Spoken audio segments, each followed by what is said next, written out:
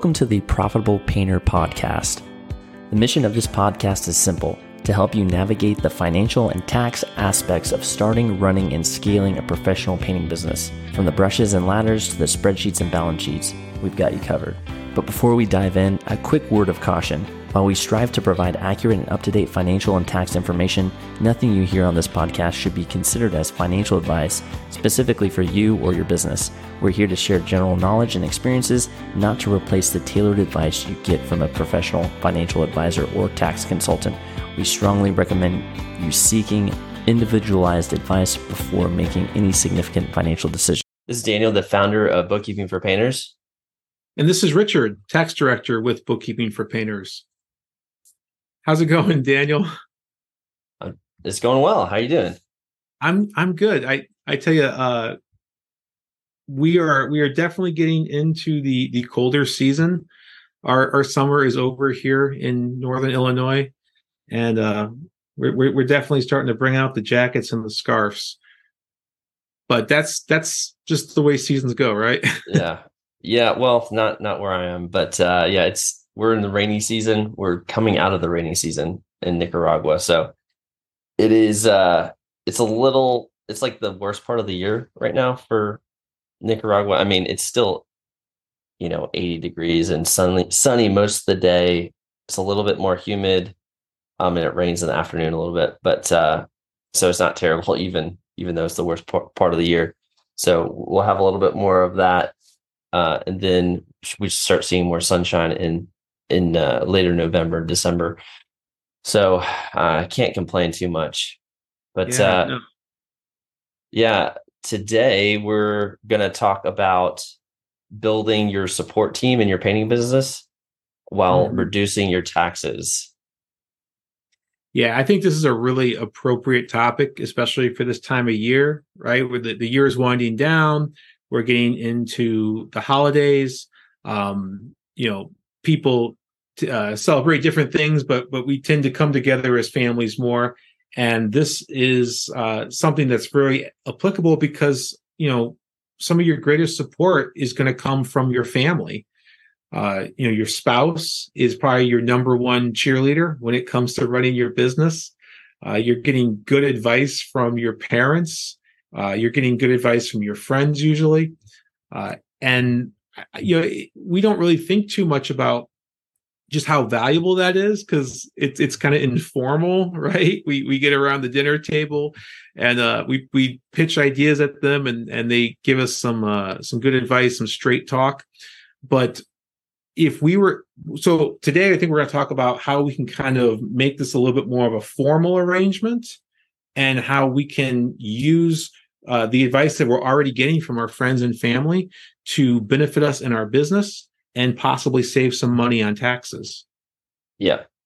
And I think pretty much everyone listening to this probably knows the importance of getting advice from outside sources. Obviously, I don't think you'd be listening to this podcast if you didn't see the value in that. And we often are getting advice from, like you said, friends and family, maybe friends we've met in the industry events that we're going to around this time of year. So you're getting advice all the time on what to do in the business, how to grow your business, get it to the next level. But often, like you said, that informal advice is great that you're getting. But if you formalize it a little bit, you can actually get some cool benefits out of that, which we'll talk about here in a second. Yeah. So because we're business owners, we don't just have friends who give us advice. We have boards that give us advice. If we are a shareholder in a corporation, that includes S Corps, LLCs, taxes, S Corps, we have a board of directors, just like any other corporation would. If we are a sole proprietorship or a multi-member LLC taxed as a partnership, we have a board of advisors. The only difference between the advisors and the directors is the name. It's kind of a little bit of a legal thing. But both these boards serve as our trusted advisors who give us that helpful advice.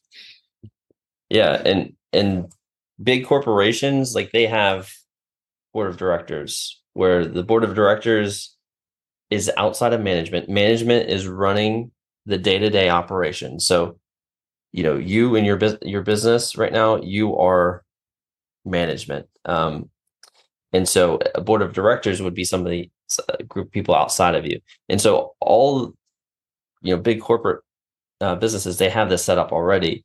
So they have a board of advisors who advises management on how to run the day-to-day operations, but they're not actually doing any of the things in the business. They're not doing marketing, sales, accounting. They're just giving advice. And so the board of directors is a formalized thing in big corporations, but small businesses often don't have this formalized, even though that they essentially do have a board of directors or board of advisors, but they're just not, they don't have it formalized. So they're not kind of getting any kind of like benefit in a legal or tax sense. Right. And please don't think that your business is too small or too new to have a board of advisors. You need these folks to encourage you, to let you know when you have good ideas and to let you know when you have bad ideas, because once in a while that does happen. They're the ones who are going to help you set your vision and your goals for the company. So if you're going to turn your small company into a big company, you definitely need a board of advisors to help you do that. Daniel, you made a really good point that this board are not employees of the company. They are there for you as the manager of this company. And so they would not have any kind of liability to the company. They would not be under the control of the company. They would not be taking, paychecks from the company. They're there for you, the manager. And, who do you trust more? We kind of mentioned it earlier, but, who should be on your board of advisors? Well, definitely your spouse, if you're married. They're going to be the ones who probably know you best and who have the least qualms about telling you when you have a bad idea. Also, your parents, if you trust them and they can offer that advice. If you have older children, could you involve them as well? I'm sure that they would love to tell you, what they think of your ideas, but it also gets them involved in your family business. And it gives them a stake in the business. So that would be a great thing to do. Other professionals, successful business owners who are mentors to you, they could certainly be on your board as well. So really anyone who can give you good advice and who you can trust. So yeah. So this year, a lot of folks are going to conventions. They're meeting other painting business owners who might be a little bit more successful than they are. And if you're looking for a mentor, you could say, hey, could you be on my board of advisors? Or just be something where, once a year, once a quarter, we're going to have some sort of event for the business. So it could be, one of your peers at one of these events that you often see, at the PCA event or whatever. Absolutely. So there's a few reasons why we should go through this effort of actually formalizing our board of directors, putting down in writing who they are and getting together, quarterly, or at the very least annually, to meet. Probably in my opinion, the most important reason has to do with the fact that it makes you a better business owner, right? These people on your board are going to give you the encouragement. They're going to follow up on the things you said, and they're going to hold you accountable.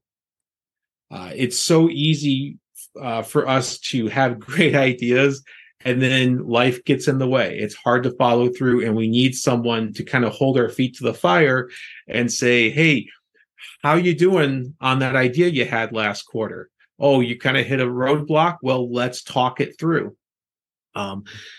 these are people who are going to give you straight answers, but they're not going to beat you up or make you feel bad when you make mistakes.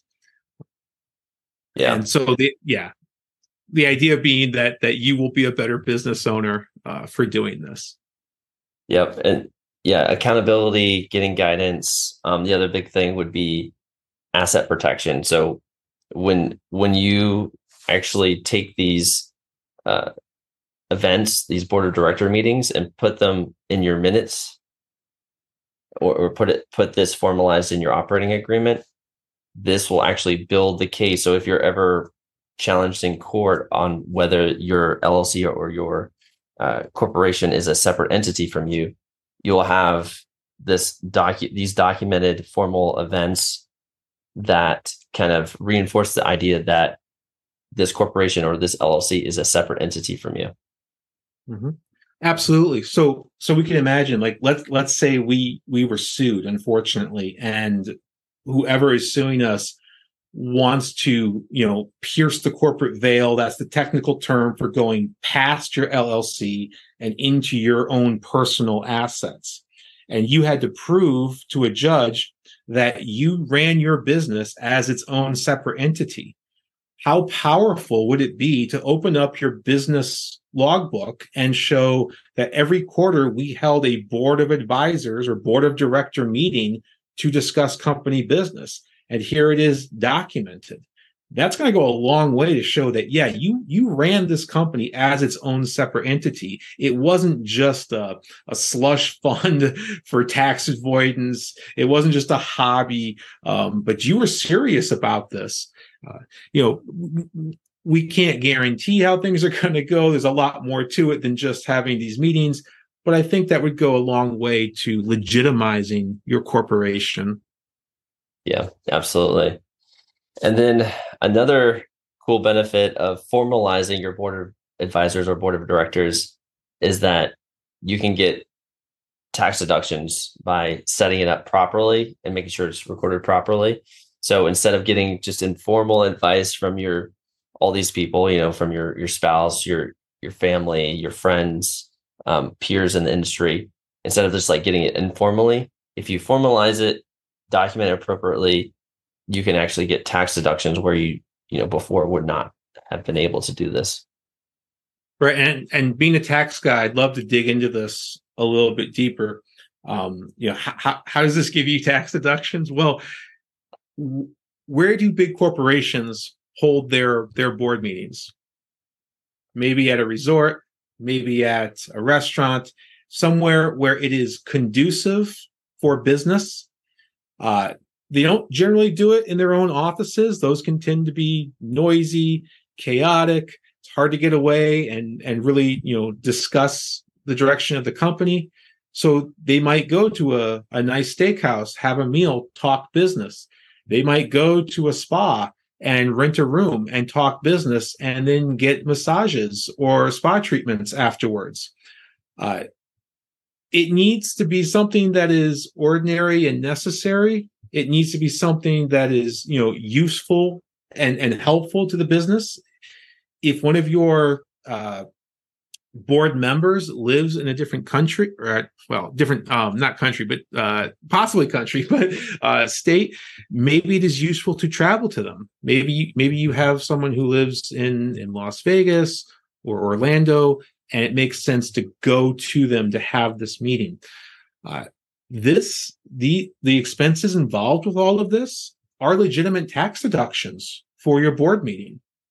The travel expenses, the meal expenses, maybe not the couples massage, you might have to pay for that out of pocket, but staying at the resort for this 1 to 2 day event would certainly be appropriate and necessary. So with a little bit of creativity, you could probably have a very enjoyable board meeting and enjoy some tax savings on travel or recreation that you were planning on doing anyway. Yeah. I think you had said before that you were working with somebody on this. Do you have an example that you could run through on how someone's implemented this idea, formalizing it, and some of the benefits that they are going to see or have seen? Sure. So yeah, I was talking to a client today. He really benefits from the advice of his wife and his parents. So I suggested, let's make it formal. Put them on your board of advisors. Take out a piece of paper, write down the names of your board of advisors, and write down the date that you formed your board. Keep that in your company records. That's the simplest way to do it. If you want to get a little bit more fancy, you could get a lawyer involved to draw up the documents, but really, all that's really necessary is that you've written it down. Find a place where you guys can feel comfortable and talk business. Maybe it's a halfway decent steakhouse. And if it happens to be around, Thanksgiving or Christmas, and you might have been planning on getting together anyway, well, that's fine too.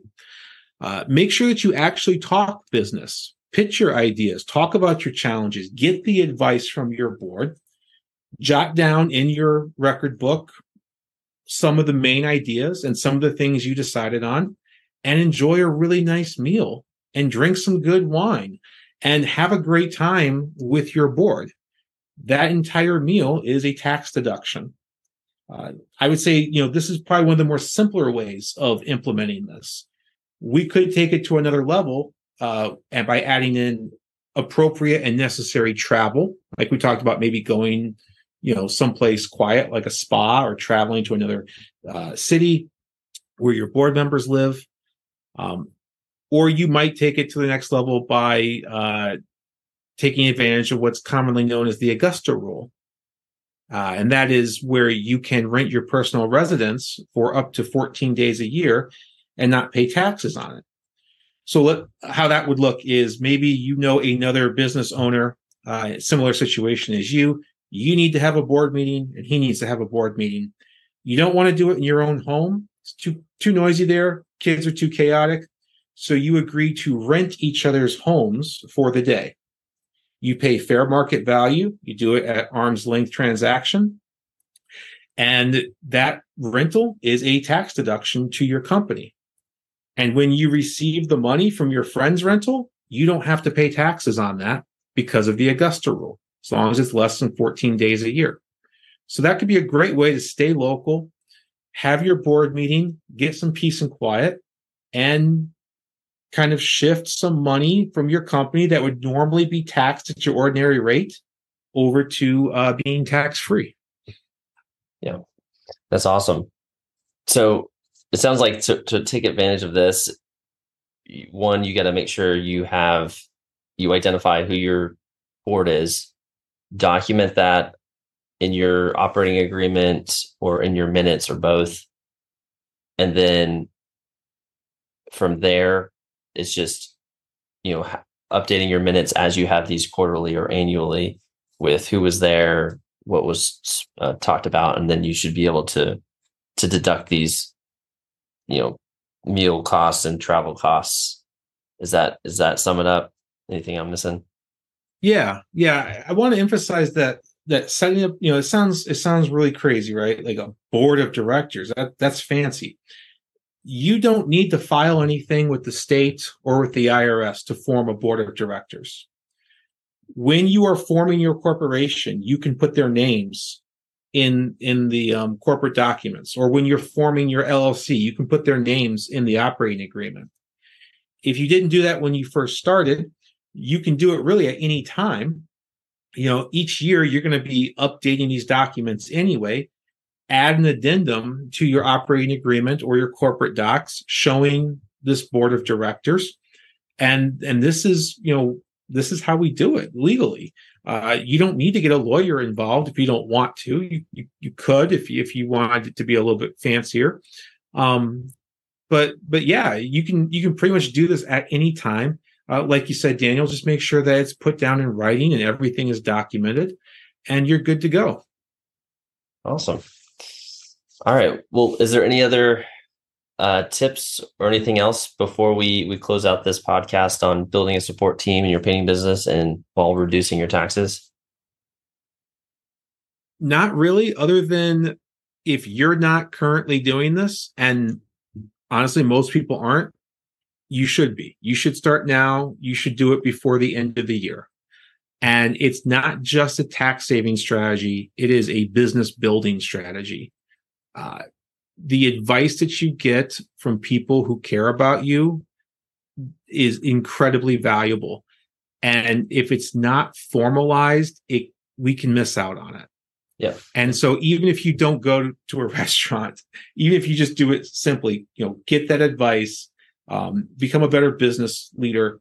And, if you can show your friends and family how much you value them by buying them a nice dinner, and getting a tax write-off for it in the process, that's a nice bonus. Awesome. Yeah, absolutely. All right. Well, we would love to hear your feedback on this episode. If you have any questions, go to Facebook, type in Grow Your Painting Business, and join the group, and we'll accept your invite. Feel free to share any thoughts you have or any ideas for future episodes. Yeah, I really appreciate everybody listening. I hope you have a great end to your year, and we will see you on the next episode.